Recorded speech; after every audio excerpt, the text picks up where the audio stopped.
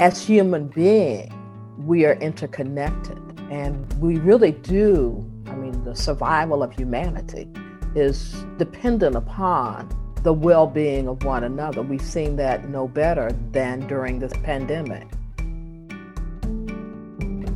Welcome to Contemplating Now, a podcast focused on the intersection of contemplation and social justice. Through interviews with scholars, mystics, and activists, this podcast will focus on contemplative spirituality's direct relationship with issues of social justice. I'm your host, Cassidy Hall, a filmmaker, podcaster, pastor, and student, and I'm here to learn with you.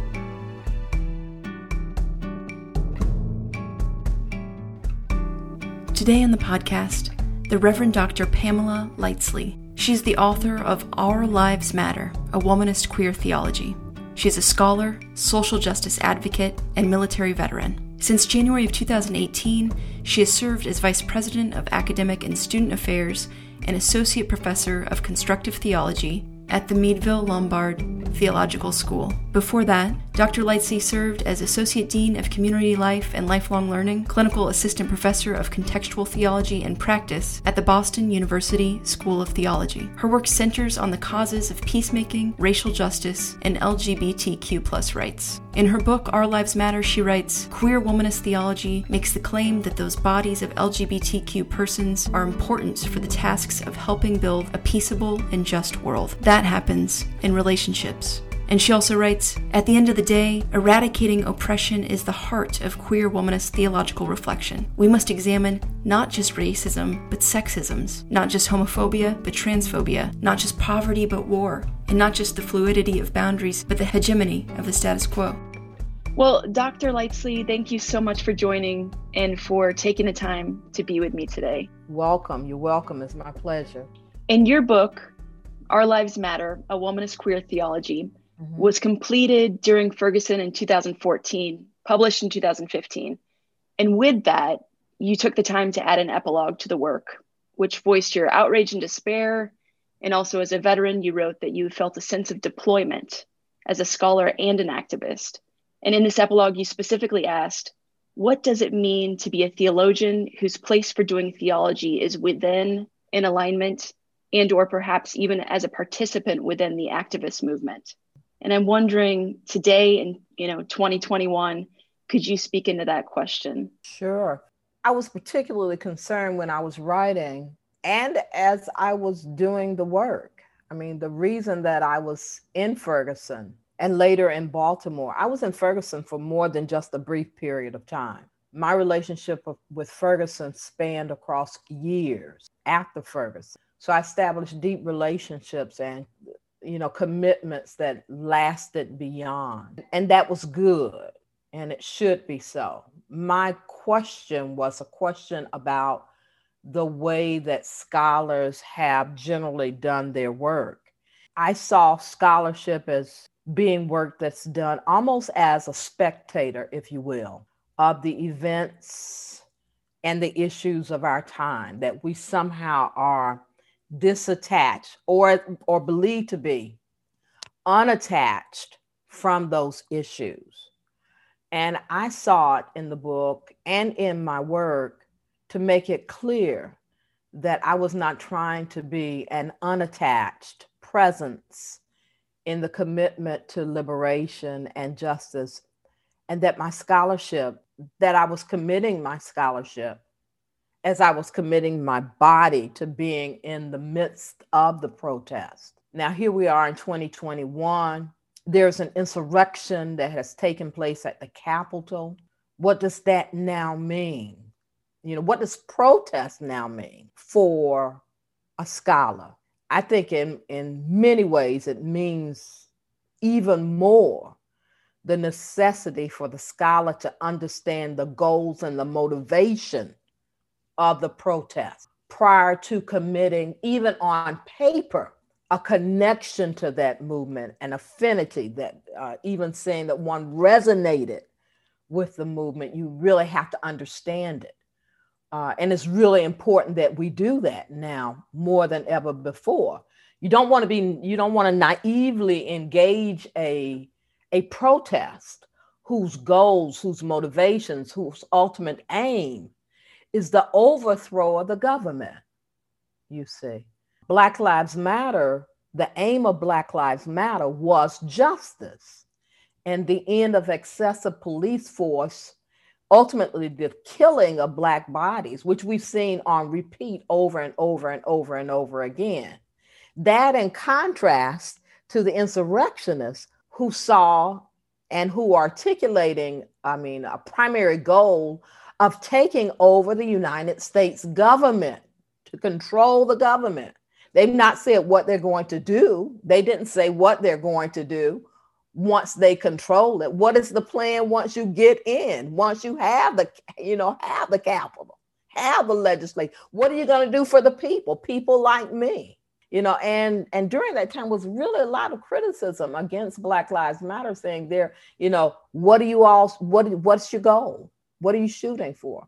I don't know how many times the goals of Black Lives Matter and before that, hands up, don't shoot had to be articulated for the public. So that's where I am on that issue. Thank you for that. It strikes me that you were writing a book when Ferguson happened, the death of Mike Brown, more specifically happened, the murder of Mike Brown. It strikes me that you were kind of in this maybe contemplative space. You were writing, you were processing, you were doing these kinds of things. Yet the urgency, right? The urgency occurs. And I wonder if you could speak a little bit to maybe the need for contemplation, to know that we're aligned with something. Does that allow us to more urgently respond to things?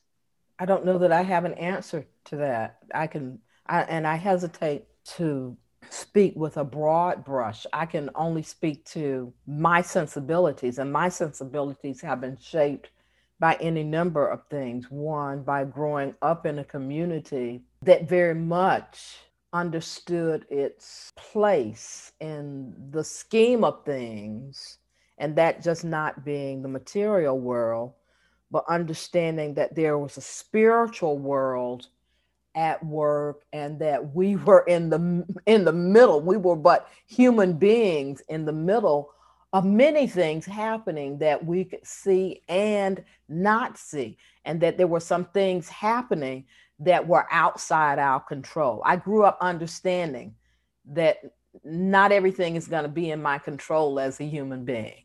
Okay.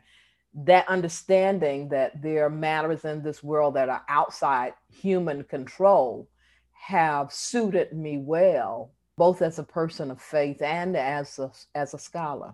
It has given me the luxury to rest easy with the questions of life, with things not being resolved totally, with also understanding that my work is a continuation and may not always be a period at the end of a sentence, but may be some ellipses or commas or, continuations.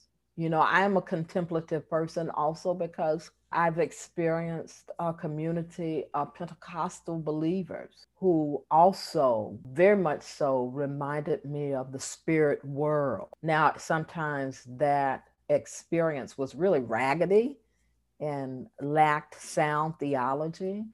And over the years, I've had to kind of reshape myself without totally tossing away the very fine things that Pentecostalism, excuse me, offered me and gave me. But it certainly gave me an appreciation for the contemplative, for sitting oneself down and just resting, connecting with another dimension of life. I think for activists in particular, it's important to acknowledge rest. Even sleep is a form of contemplation, right? It is a regeneration, a meeting place, a sacred pause. I think it's good. I hesitate to speak for all activists in terms of a kind of spirituality or religiosity because I speak through the lens of a Christian.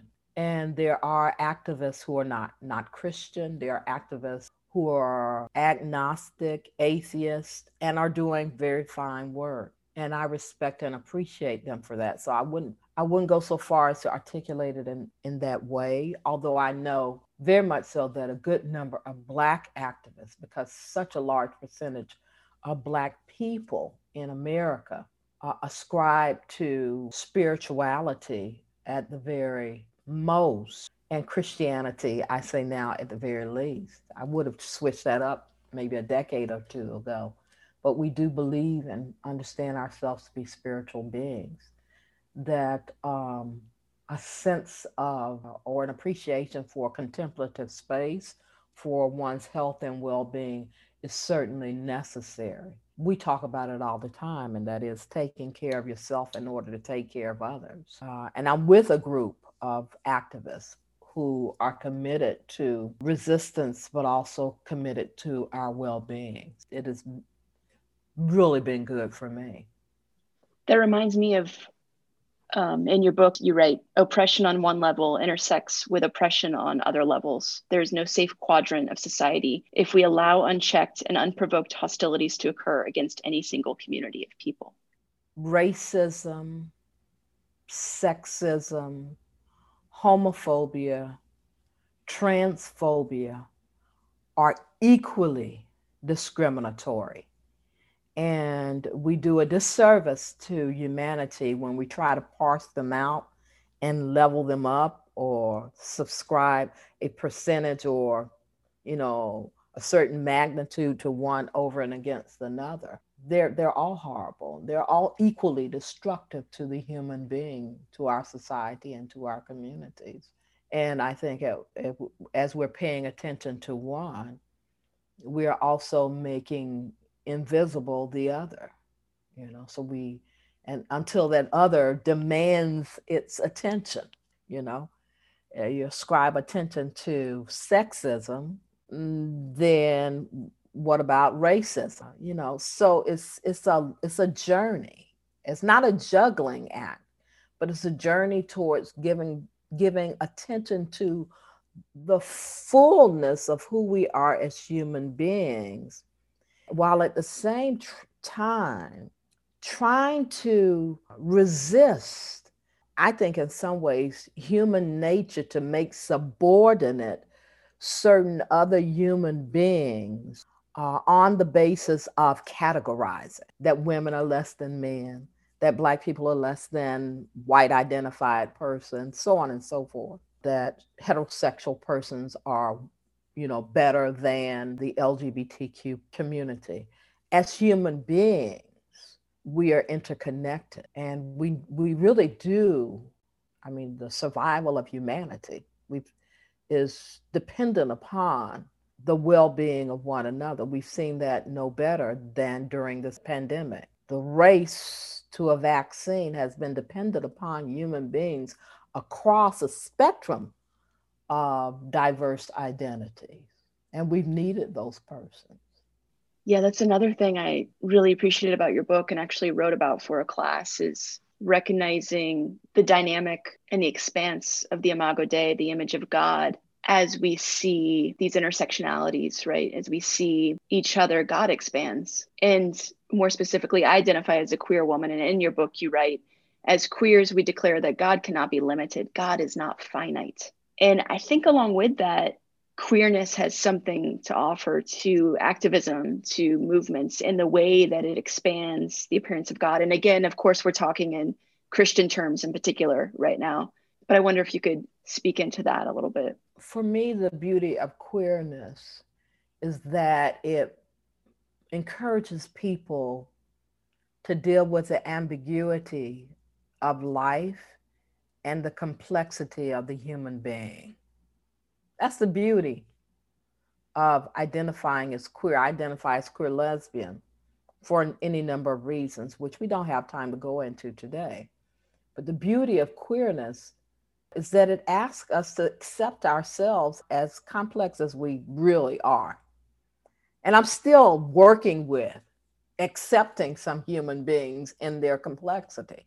Some things I don't like about them. Some things I read about them, I say, ooh, if I knew about that, I wouldn't. Ooh, I wouldn't. But then that part of me that understands human beings as complex is, okay, well, will you just throw this away? Will you throw this brilliance away because of this? Is humanity totally irredeemable? I don't think so. I think there's something redeemable about humanity. Even though I have a low anthropology on most days, I think there is something that is redeemable about humanity. I mean, I deal with myself, I'm my worst critic.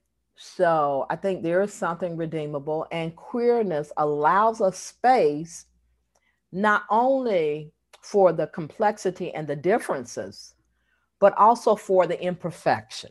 And I don't think we talk enough about that in queer space.